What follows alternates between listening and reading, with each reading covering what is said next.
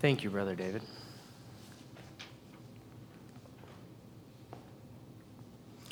Good morning, everyone.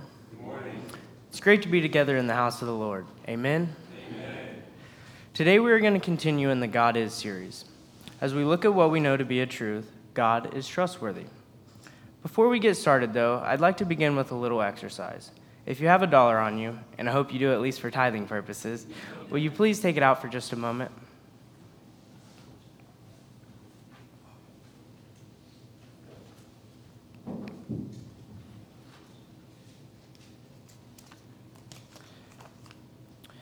If we look closely at this dollar bill, on the back we will see the words, "In God We Trust." Isn't that ironic? It's not just on the $1 bill either. It's on all U.S. currency, from the penny all the way up to the $100 bill. Money is the very thing most people put their trust in more than anything else in this world. We use it to buy safety, we use it to buy protection, we use it to buy pleasures and adventures. We put our trust into literal pieces of paper. However, I'm not completely sure we put our whole trust in God. I believe there are many things we put our trust into more than God, such as money, jobs, family members, retirement accounts, and many more, but I'll just stop there. Oh, and by the way, now that I see you have those dollars out, don't forget to put them in the offering plate on the way out. I'm just joking, and I sincerely hope I didn't offend anyone. Furthermore, on that point, though, we should not put our trust into anything in this world. We can see what happens if we do in Luke 12 when we read about the parable of the rich fool who stores up things on earth. This man puts his faith and trust into things here on this earth, and God calls him out for it in verses 20 through 21. Let us read. But God said to him, "Fool, this night your soul will be required of you. Then whose will those things be which you have provided?" Verse 21 continues. "So is he who lays up treasure for himself and is not rich toward God." I hope this is a warning we can all understand and trust in. There are many places in our Bibles that we can turn to that show us God is trustworthy and what it means to truly trust in him. Like Psalm 34, for example. This whole psalm is about the happiness of those who trust in God. But let's take a look at verse 8 as it reads, "Oh, taste and see that the Lord is good. Blessed is the man who trusts in him." We can trust in God because he is trustworthy. As we turn to 1 Samuel 17, we see a story about what it looks like to wholeheartedly trust in God. A story, quite frankly, that is vastly misinterpreted. I want to explain the setting of 1 Samuel 17 so we may fully understand this message today.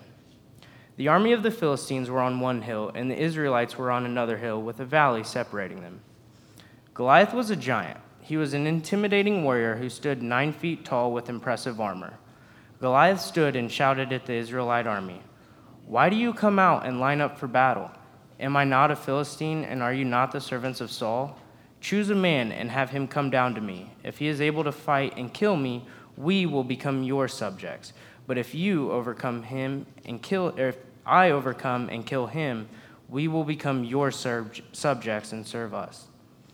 David was sent to deliver food to his brothers and check on their well-being. David was simply doing a task that he was asked by his father, but little did David know he was actually sent to glorify God. God was using David in his divine plan. God knew David would stand up to Goliath. Goliath defiled God's name, and David glorified God when he defeated this giant warrior. I just want to say, I think it's important to understand this message is not about us being David and putting ourselves in David's shoes while our problems are Goliath. Again, let me say, we are not David and our problems are not Goliath. We should not put the details of our life above our faith or God. Our real Goliath was slain on the cross, and that was the atonement for our sins, something no one else could atone for other than Jesus Christ himself. Let us take a look at the definition of trustworthy, as it is the theme for today's sermon. According to dictionary.com, trustworthy can be defined as deserving of trust or confidence. Then they list a couple of synonyms, dependable and reliable. Brothers and sisters, first, let me say, no one is more deserving of our trust than God. He is dependable. He is reliable. God alone is worthy of our trust. God deserves our trust because he is perfection. He is creator, he He is omnipotent, he is almighty, he is omnipresent, and he is omniscient, just as we've heard my dear brothers preach to us these past couple weeks. As we read in Numbers 23:19, God is not human that he should lie, not a human being that he should change his mind. Does he speak and then not act? Does he promise and not fulfill? We should trust God simply because he is trustworthy. God is never changing and always in control. You see, this passage is about God, not David. Today I'll explain 3 points on how God is trustworthy. First, David shows us that we can trust in God's divine plan. Second, David shows us that we can trust in God to save us because ultimately, God is the only one who can. And finally, David shows us that we can trust in God's will. I may sound like a broken record with these points today, but these points are very important, so please bear with me. David shows us that we can trust in God. Trusting in God is saying, "Search me, O God," just like we read in Psalms 139, verses 23 and 24. Let me read. "Search me, O God, and know my heart. Try me and know my anxieties, and see if there is any wicked way in me, and lead me in the way everlasting." I've heard before that fear is just misplaced faith, and personally, I love that phrase. As we see in the scripture, Saul and the army of Israel were not trusting in God. They were not placing their faith in God, but David was. David places his faith and trust in God throughout this whole chapter. You see, the true power in life is faith. Saul and the army of Israel's view of this situation is from a human perspective, with little faith and little trust in God. For instance, when they ask, "Have you seen this man?" they're more focused on Goliath's physical appearance and intimidating stature rather than focusing on the fact he was defying the armies of the living God. No one in the Israelite army was willing to fight Goliath because they were scared. Just as we read in verse 11, on hearing the Philistines' words, Saul and the Israelites were dismayed and terrified. Now, do they truly have faith in God if they are terrified to fight Goliath? Are they trusting in God's divine plan? Are they trusting that God's will shall be done? Can we relate this to our own lives? How can we be scared when we know that God is sovereign and always in control? We should trust in God. We should trust in God's divine plan, and we should trust in God's will, just like David has. In this scripture, David shows us that we can trust in God's divine plan. David puts his trust in God's divine plan as we read in verses 34 through 37, when he says, "Your servant used to keep his father's sheep, and when a lion or a bear came and took a lamb out of the flock, I went out after it and struck it, and delivered the lamb from its mouth, and when it rose against me, I caught it by its beard and struck and killed it. Your servant has killed both lion and bear, and this uncircumcised Philistine will be like one of them, seeing he has defied the armies of the living God." David was willing to stand up for God because Goliath was against God. You see, it's our choice to stand up for God in whatever way that may be. David sees Goliath as a predator attempting to destroy God's sheep. David does not see this battle as just a mere military conflict. No, he sees this as a clash between the uncircumcised pagan Philistines and the armies of the living God. In fact, David has so much hate and disdain for Goliath, he doesn't even bother to mention his name when talking about him. As we read in verse 26, David asks, "What will be done for the man who kills this Philistine and removes this disgrace from Israel? Who is this uncircumcised Philistine that he should defy the armies of the living God?" Then again, as we read in verse 32, David references Goliath as this Philistine once again. David said to Saul, "Let no one lose heart on account of this Philistine. Your servant will go and fight him." Now, church family, I have a question. Do we have this much hate and disdain for the things in our lives that oppose God, or even the things that attempt to distract us from God? David also shows us that we can trust God to save us. Or just as we read in the praise to God in Isaiah 25, let me read for us verse 9. "And it will be said in that day, Behold, this is our God. We have waited for him, and he will save us.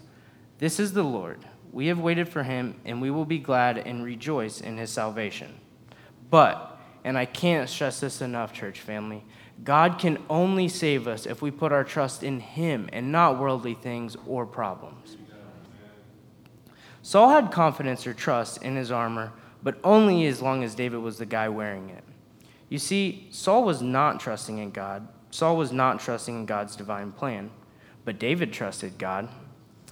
He trusted God's divine plan, and he trusted God to save him because ultimately David knew God was the only one who could save him. And David knew that God would save him because David was going to glorify God either way, in his death or in his victory. It's apparent in verses 38 through 39 that Saul is not trusting in God or his divine plan. Let us read together verses 38 through 39. So Saul clothed David with his armor, and he put a bronze helmet on his head. He also clothed him with a coat of mail. David fastened his sword to his armor and tried to walk, for he had not tested them. And David said to Saul, I cannot walk with these, for I have not tested them. You see, David is not putting his trust into worldly things to save his life. He is truly putting his trust in God to save his life. It's not up to us to save ourselves. There is only one way we can be saved, and that's by God alone. As we walk through the scripture, let's look a little further down in the passage at verses 45 through 47.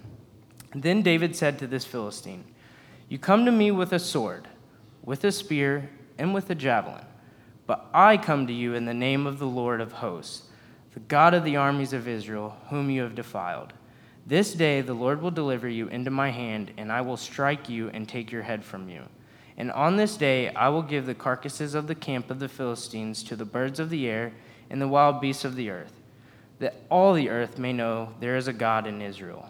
Then all this assembly shall know that the Lord does not save with sword and spear, for the battle is the Lord's, and he will give you into our hands. As I said before, David knows God is the only one who can save him. David was willing to die to glorify God. David puts his trust in knowing that God will save him because he's going to glorify God either way, in his death or in his victory over this uncircumcised pagan Philistine. It's a win-win. God even tells us he is the only Savior in Isaiah chapter 43, verse 11. I, even I, am the Lord, and besides me there is no Savior. Lastly, David shows us we can trust in God's will. David knows no matter what happens, this is the will of the Lord, and he trusts in that. I must ask us, church family, including myself, do we truly trust in God's will just like David has? Not every day is going to be sunshine and butterflies, just as Brother Jordan preached to us last week. But when the times are tough, are we truly trusting that this is God's will, even if it's not an ideal situation or an ideal week? We must trust in God, and we must trust in his will.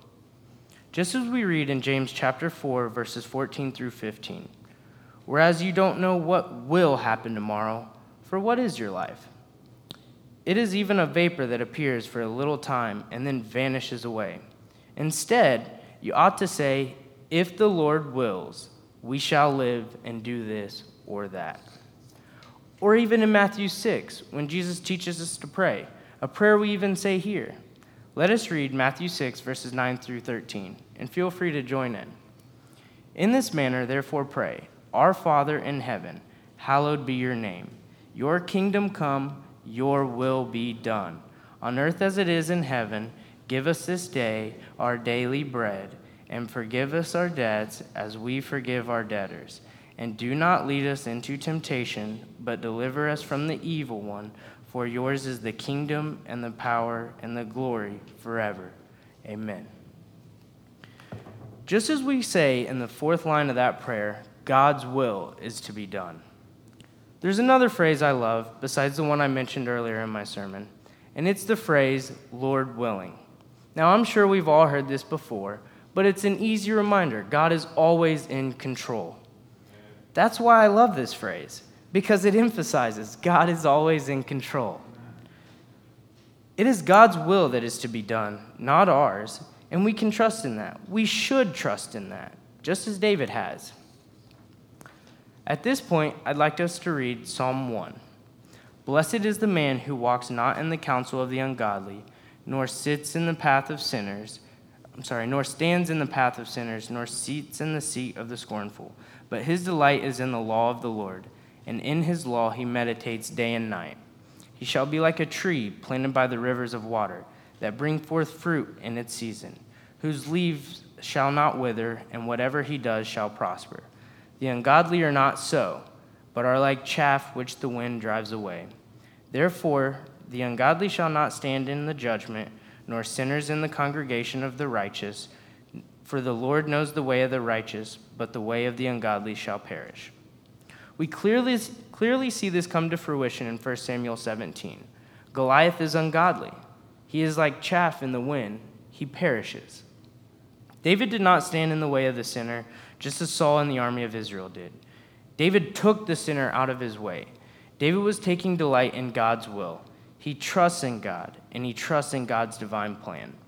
You see, David is delighting in the law of the Lord or God's will, and he is trusting in God's will because he knows either way, God's will is to be done. Let me read Psalm 145, verse 13 for us, and I will be reading an NIV translation. Your kingdom is an everlasting kingdom, and your dominion endures through all generations. The Lord is trustworthy in all he promises and faithful in all he does. Or John chapter 8, verse 26, when Jesus says, I have much to say in judgment of you, but he who sent me is trustworthy, and what I have heard from him I will tell the world. Just as we've seen in 1 Samuel 17, or as I've read in Psalm 145, verse 13, or even in John chapter 8, verse 26, the Lord is trustworthy. So in conclusion, I've made 3 points on how God is trustworthy. First, God has a divine plan that never changes. Second, God alone saves. And third, God's will shall be done. And I hope I didn't lose any of you in the weeds there, but I hope to have clearly explained and stressed the importance of truly trusting in God, because after all, he is trustworthy. I'm not saying that if you do these 3 rules or follow these 3 things, then your life will be perfect. That's not at all what I'm saying, and I hope it didn't come across that way. I'm simply saying that God is trustworthy, and we can always rely on him. As I close today, I'd like to leave us with a few questions. Are we truly trusting in God? Are we truly placing our faith in God and in his divine plan? Are we truly trusting God to save us? And last but certainly not least, are we truly trusting in God's will?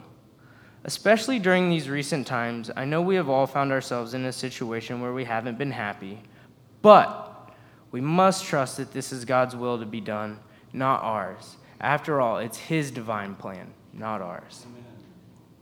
I'd like to end with a prayer today. Let us pray. Lord, if there's anyone watching or with us that doesn't know you, I pray they realize you're the one who can truly save us. I pray the ones that do know you realize and remember you are trustworthy. I hope to have clearly preached this message as you have intended it to be heard. It's in your Son's holy name we pray.